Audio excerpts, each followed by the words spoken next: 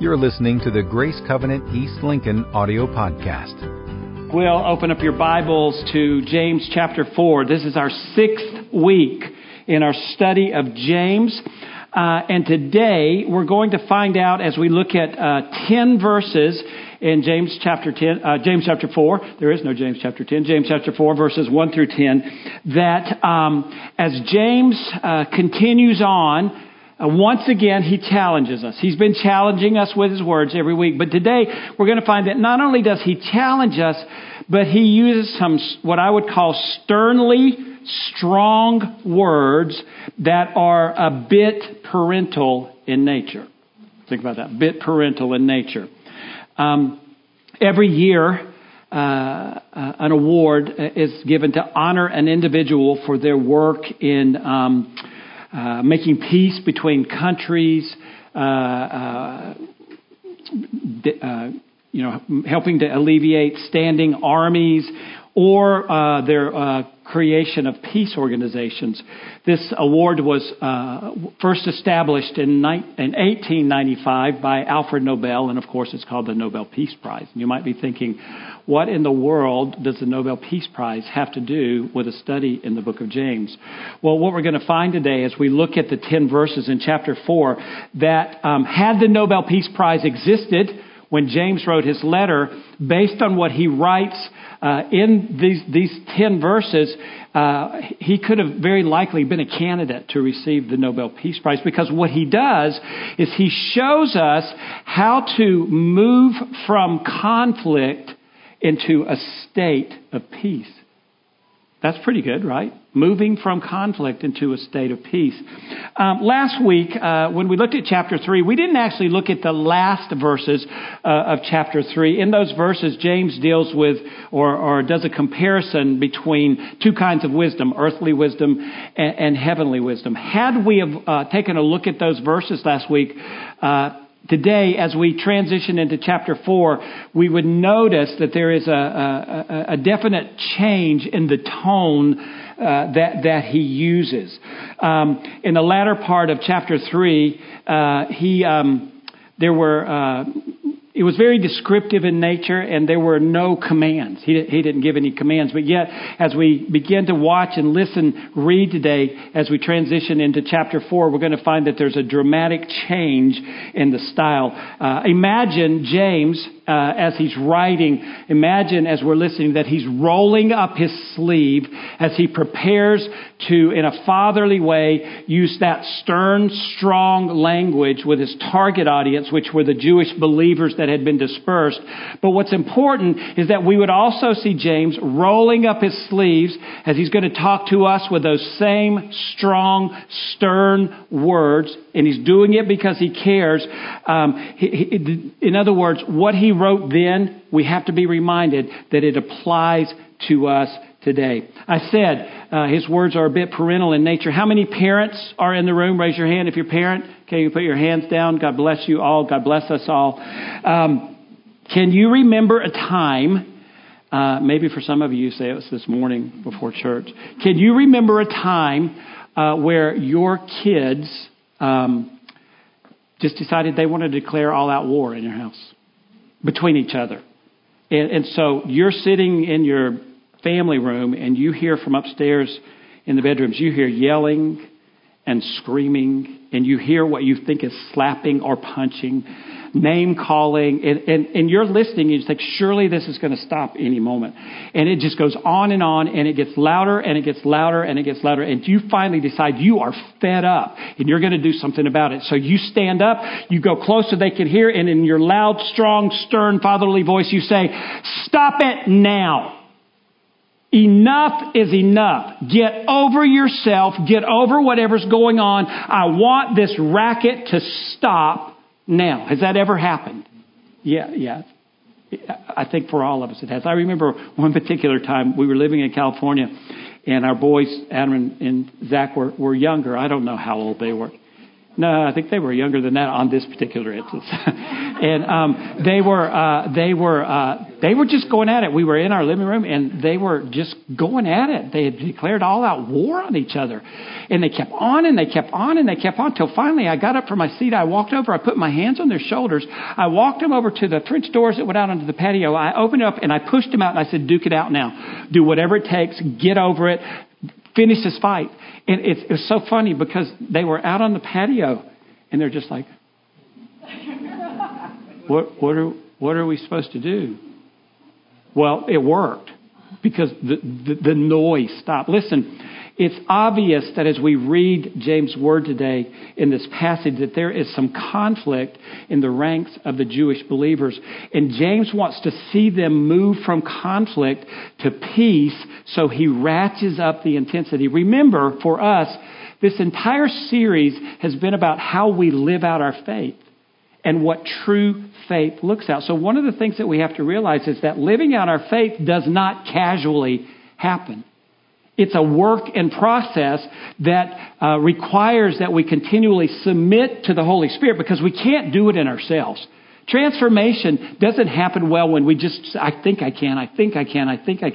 But when we submit to the Holy Spirit, and one of the things that's required in working out our faith is that we have to be willing to confront points and places of conflict in our lives. How many conflict avoiders are in the room? Raise your hand if you're a conflict avoider. Thank you for being honest. Would you agree? Would it be fair for me to say that all of us in this room have had or are having or will have conflict in our lives? Would that be fair for me to say? Yes. Yeah. I want you to, just for a moment, think about the last conflict that you had with someone.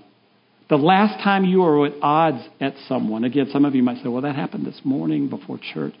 Maybe identify the last time, or maybe identify a conflict that you were involved in with someone now. I want you to just stop. I'm just going to have a moment of silence, and I want you to identify that. I want you to think about it for a minute, even if it's painful.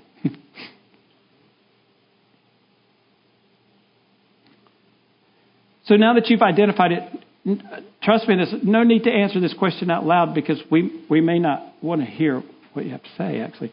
It might be a little bit more personal, but what was the reason for the conflict? In your self-answer, what was the reason? What was the reason for that conflict?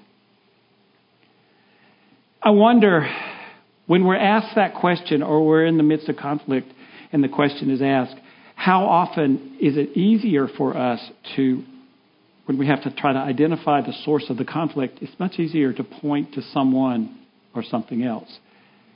It's because of what they did. It's because of what they said. I think it's easy. I think that's kind of a natural default. Full disclosure, Cammie and I have been married 37 years. It's been 37 great years. And I confess to you that in those 37 years, there have been times where there's been conflict in our marriage. Am I right? Yeah, she said yesterday. And you would think, oh, but you're the pastor and the wife. You're perfect. Listen, trust me, we've had conflict in those 37 years of marriage. When there's conflict, it will cause us to have discussions. You know, discussions is just a passive way to say we were arguing. So in the 37 years of our marriage, we have argued on multiple occasions. And often what happens, and typically Cammie's the one to be brave enough to ask the question, in the midst of that argument, she will go, she's mouthing it with me, she knows what I'm going to say. Why are we fighting right now? Why are we arguing? This doesn't make sense. What is this all about? Has that happened for anyone else? Yeah. So I have to, full disclosure, confess, she typically is the one who will ask the question, and I am typically the one who can blame it on someone or something else, even her, because that's my natural default. I don't want I don't want to take responsibility. And certainly I'm not the only one like that, right? Is that kind of a natural default? Rather than looking inside, we want to blame it on someone or something else. Well, what we're going to see today is that James does an excellent job at clearing up any misunderstandings that we might have about conflict.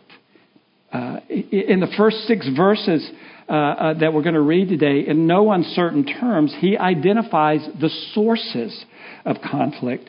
And he doesn't leave us hanging there. In the last 4 verses, verses 7 through 10, he offers us the solution to conflict. So we're going to step into the passage and see what he has to say. So follow along as I read beginning in verse 1 of chapter 4. And I'll read 6 verses. He says, "What causes fights and quarrels among you? Don't they come from your desires that battle within you? You desire, but you do not have, so you kill. You covet, but you cannot get what you want, so you quarrel and fight. You do not have because you do not ask God. When you ask, you do not receive because you ask with wrong motives, that you may spend what you get on your pleasures. You adulterous people." I told you this is strong language. "You adulterous people, don't you know that friendship with the world means enmity with God? Therefore, anyone who chooses to be a friend of the world becomes an enemy of God. Or do you think Scripture says without reason that He jealously longs for the Spirit He has caused to dwell in us, but He gives us more grace? That is why Scripture says God opposes the proud, but shows favor to the humble." So right out of the gate, true to fashion, true to form, from everything we've seen over the past several weeks, past 5 weeks, he asks a question. He begins with a question, and it's not just one question, but it's a double header. And his first question is, it's the same kind of question that Cammie asked me. Why is there conflict? Why is there conflict right now? Why are you at odds with each other? He's addressing his audience, but we have to ask ourselves the same question. And then he doesn't allow time really for that question to be answered, because then he fires away and he asks a second question that gives answer to it. He says, "Don't they come from the desires that battle in who? In you. Don't they come from the desires that battle in you?" So he's asking, why are you at odds? Why is there conflict among you? Don't they come from the desires that battle inside of you? So immediately, James identifies the first major source of conflicts. It's the challenge of self. He kills all of our effort to blame someone or something else for the conflict. And he makes it clear that the conflict is not an external battle. It's not because someone said, someone did, but it's an internal battle. His words, they're challenging us, because in essence he's saying, if there's conflict, you are the source of the conflict. In other words, he's saying the conflict is rooted in your heart. The conflict is a heart issue. And those may be hard words to swallow. How dare James blame conflict on us? Doesn't he know that things that people do to us and things that people say to us? But he says, no, it's about something going on. He's saying, if there's conflict, it's your fault. It's your fault. And then he says, it's because of the desires that are at war in your heart. That word desires is often translated as passions. In other words, the desire, the passion that's battling in you is a strong desire for something more or something better. You're battling inside for something that you haven't been able to find. It's actually sometimes translated as lust. And typically when we think of lust, we think of it in a sexual manner. But lust is nothing more than strong, misplaced desire. So he's hitting us hard. He's saying if there's conflict going on, it's inside of you, and it's because of the desires, the passions that are battling inside of you. So he identifies very clearly this battle inside as the battle of self. And then in verses 2 and 3, he reveals three what I would call realities of this challenge with self, this battle with self. And first, he calls out self-centeredness.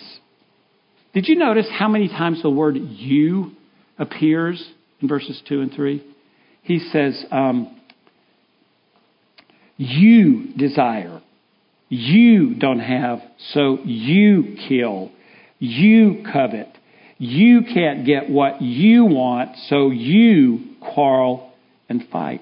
He's calling out the self-centered nature. And like it or not, all of us are prone to that self-centered nature because in reality, we were born with it. It's called the sin nature. Now, if we've come to relationship with God through Jesus Christ, we're new creations. And so we have a new nature in us. But how many of us, we all realize that old nature is always at bay, always there, always wanting to make its way back in. It's a constant battle.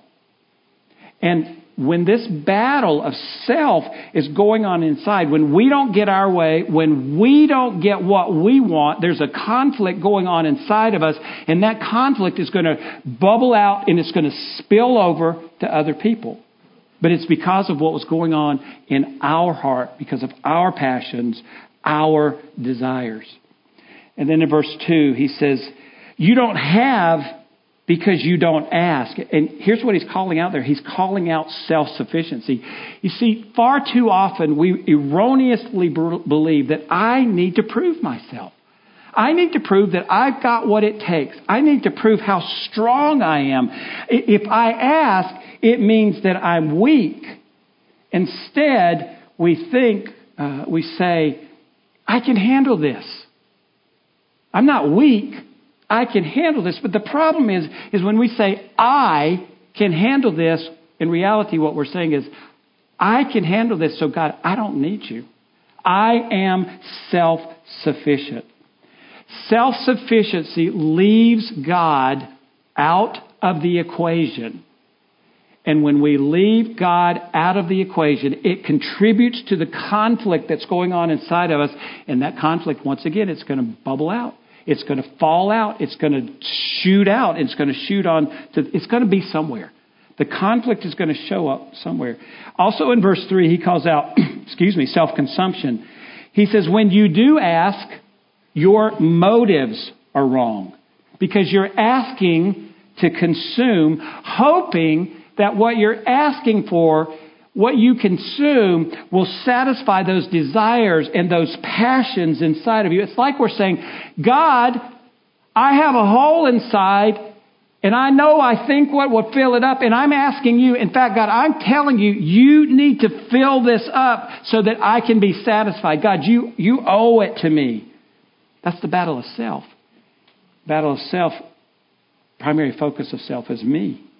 The battle of self says, I choose self over God. Listen, we can't pursue God and at the same time pursue self. We can't pursue God and at the same time choose to go our own self-centered way and do our own thing. Following God requires death to the battle of self. It means we have to die to self. Jesus affirmed that in Luke 9:23 through 24. Then he said to them all, whoever wants to be my disciple must deny themselves and take up their cross daily and follow me.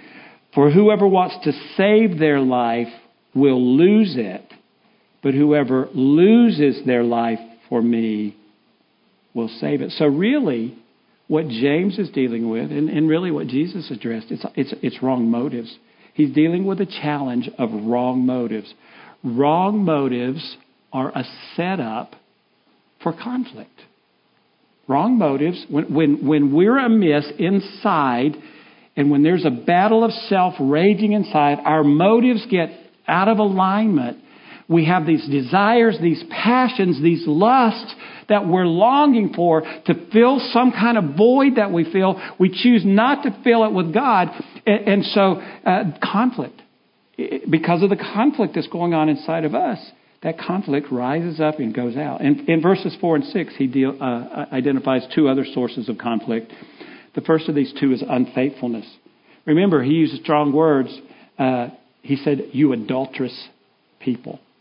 You adulterous people. He's not talking about adultery as in marriage. He's not talking about unfaithfulness in marriage. Instead, he's talking about when we're unfaithful to God. He's talking about spiritual adultery.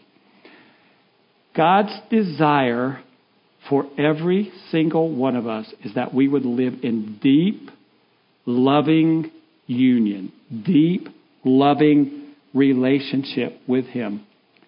Spiritual adultery is when we choose not to enter into that deep, loving union with Him. And we become dissatisfied with God. And we develop this growing sense inside of us that there must be something more than God is offering. And that happens because there's conflict. There's conflict going on inside of us. Spiritual adultery occurs when we're torn between loyalties, particularly two loyalties. We have to determine, where are my loyalties going to lie? Are my loyalties going to be given towards the culture, the fads, the trends, the beliefs, the way the world thinks? Or are my loyalties going to be in alignment with God? How are we going to align ourselves? And so when there's this tension inside of us and our loyalties maybe even are divided, it's spiritual adultery. And the challenge of spiritual adultery is it puts us in conflict with our affections. And when there's listen, I think we all know this. When you're confused in your confections on the inside and you're in turmoil because you don't know what you want or you're trying to figure it out, and there's conflict going on inside, I think we would admit that conflict pours out onto the people around us in some way. It always does. He identifies one more reality in the battle of self, and it's the final source of conflict that he identifies as pride. The challenge with pride is that it puts us in conflict with God Himself. Again, God wants us to live in deep, intimate, loving relationship with Him. He wants us to practice living in His presence. He wants us to be constantly in union with Him. And according to James, the Holy Spirit watches over us with tender, divine jealousy. God is jealous for us, but it's a different kind of jealousy than the green monster that's inside of us. This is a divine, holy jealousy that the holy God, the creator of the universe, is longing for this relationship with us. And James says, in His grace, God has provided all that we need to overcome all of the forces all around us. He's given us all that we need to overcome these forces that are pleading for our loyalties, that are trying to distract us from God. God wants us to be in relationship with Him, but our pride opposes the relationship that God desires. Pride says, I'm not going to die to self. I'm not going to do it, because dying to self requires humility, and pride says, I don't want anything to do with humility. That's my enemy. That's the opposite. So self, according to James, has it all backwards. God shows favor to those who live in humility, but He opposes the proud. He opposes the proud. So what James is helping us understand is conflict isn't about someone or something else. Conflict is a result of the battle that's going on inside of us. It's about the struggles of our own unfaithfulness, and it's about our pride. These are the culprits. But thankfully, as I said earlier, James doesn't leave us hanging there. And so I just want to quickly, as we're ending, I want to just walk us through the solution. Let me read verses 7 through 10. He says, submit yourselves then to God. Resist the devil, and he will flee from you. Come near to God, and he will come near to you. Wash your hands, you sinners, and purify your hearts, you double-minded. Grieve, mourn, and wail. Change your laughter to mourning and your joy to gloom. Humble yourselves before the Lord, and He will lift you up. In those 4 verses, He says, submit yourself to God. If you want to move from conflict into this state of peace, submit yourself to God. In other words, stop submitting to yourself. Be willing to die to self so that you can come into alignment with God. You see, that's really what life is all about. We've committed our lives to Him, and we have to submit our lives to Him. And submitting to Him means that we would be willing to die to self, and that we would understand that He's given us principles and concepts to live by. And that we would say, this is how I choose to live my life. I'm going to come into alignment with you, God. Then He says, resist the devil. Resisting the devil on our own strength and in our own power never works. It's not about willpower. It's not about the little train that thought, I think I can, I think I can, I think I can. That never works. That never works. But when we submit ourselves to God, when we come into alignment with God, then the power of the Holy Spirit is released in us, and we have this power, this ability to say, no, I know where that comes from. I understand that lie. I understand the deceit. I know what God says, and so no. I'm resisting. I'm not going to fall. I'm not going to fall for your ploys. He directs us to come near to God through repentance and passionate pursuit. In other words, James is directing us to recognize and grieve over our sin. I asked myself this question this past week as I was preparing this. Do I grieve over sin? Or do I take it too lightly? When's the last time I really grieved over sin? Let me ask you this question. When's the last time you grieved over your sin? You were cut to the heart because you knew that you had disobeyed God. That's what James is calling us to grieve over our sin, to recognize what's going on inside of us. So if conflict is because of the battle that's raging inside of us, then we have to recognize what's the sin that's causing all of that going on inside of us. And then we say, God, I recognize it. I am so sorry. And I offer it to you. Would you cleanse me? Would you purify me? And then finally, he offers us a solution to conflict, choosing to live with humility. We have to be willing to look into our own heart rather than defaulting the blame of conflict to other people. Let me make it clear. I'm not saying that other people don't contribute to conflict. That's not really, and that's not what James is saying. But let's face it. If you're in conflict, you may be able to identify something the other person did, but you are powerless to do anything about that. You are powerless to change them, right? You can't do it. There's nothing you can do to make them change. You can't work on their heart for them. But whose heart can you work on? Our own. I can take a look inside, allow the Holy Spirit to reveal to me the conflicts that are going on, the parts of self, the desires that are battling inside of me, and I can offer those to God. I do my part in the battle. I do my part in the struggle, in the conflict, because I am the only one that I have power over. And I don't even have power. I have to give myself to God. It's a heart matter.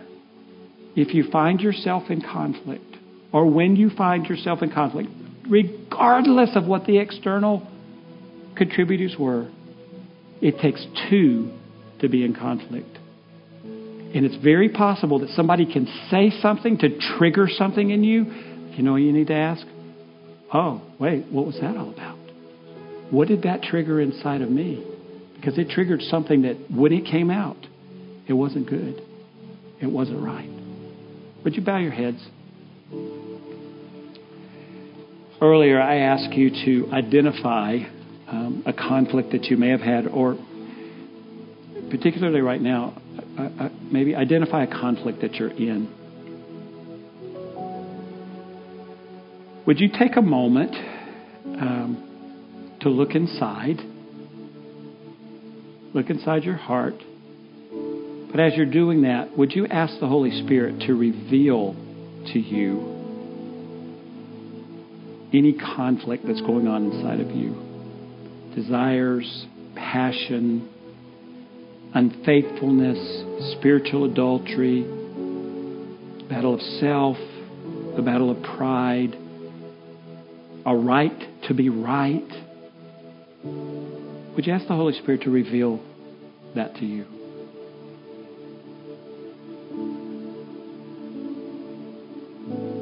And as He's revealing, would you take responsibility? Would you own it?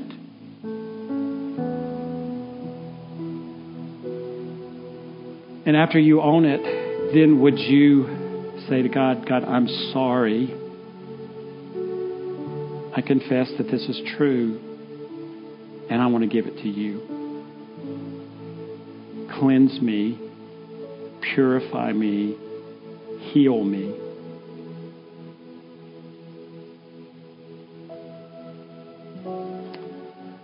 Then would you say, God, I choose to come into alignment with you. I choose humility over pride. I choose you over self. Because what you're doing right now as you do this is you're dying to self.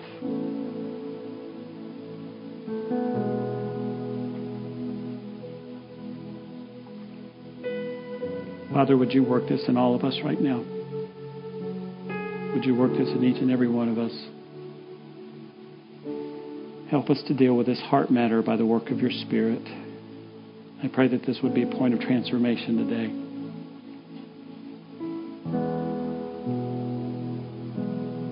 Thank you for the work you're doing right now. Your head's bowed and your eyes closed. That question that I ask every week, and I'm committed to ask, is there anybody here today and you've never entered into a relationship with Jesus? You've never really stopped to consider your own sin. The fact that that sin has caused you to be disconnected from God, maybe run from Him.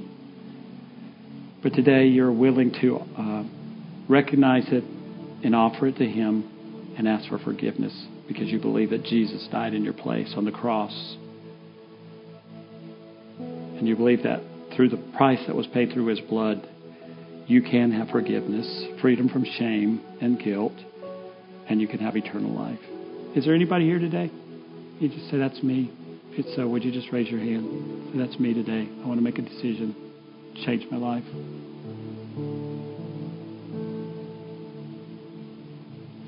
Thank you, God. Thank you for the work you're doing right now. Would you stand? Let me just pray a final blessing over you. Father God, I pray over everyone in this room your greatest blessing this week. And that as we experience you, we would continually align ourselves with you, and that we would be salt and light in the world around us, and that we would live in your presence. As we go out into this world, we just say, we are yours. And we pray this in Jesus' name. And everybody said, amen. God. For more information on Grace Covenant Church, our service times, ministry opportunities, directions, and more, visit us at gracecovenant.org.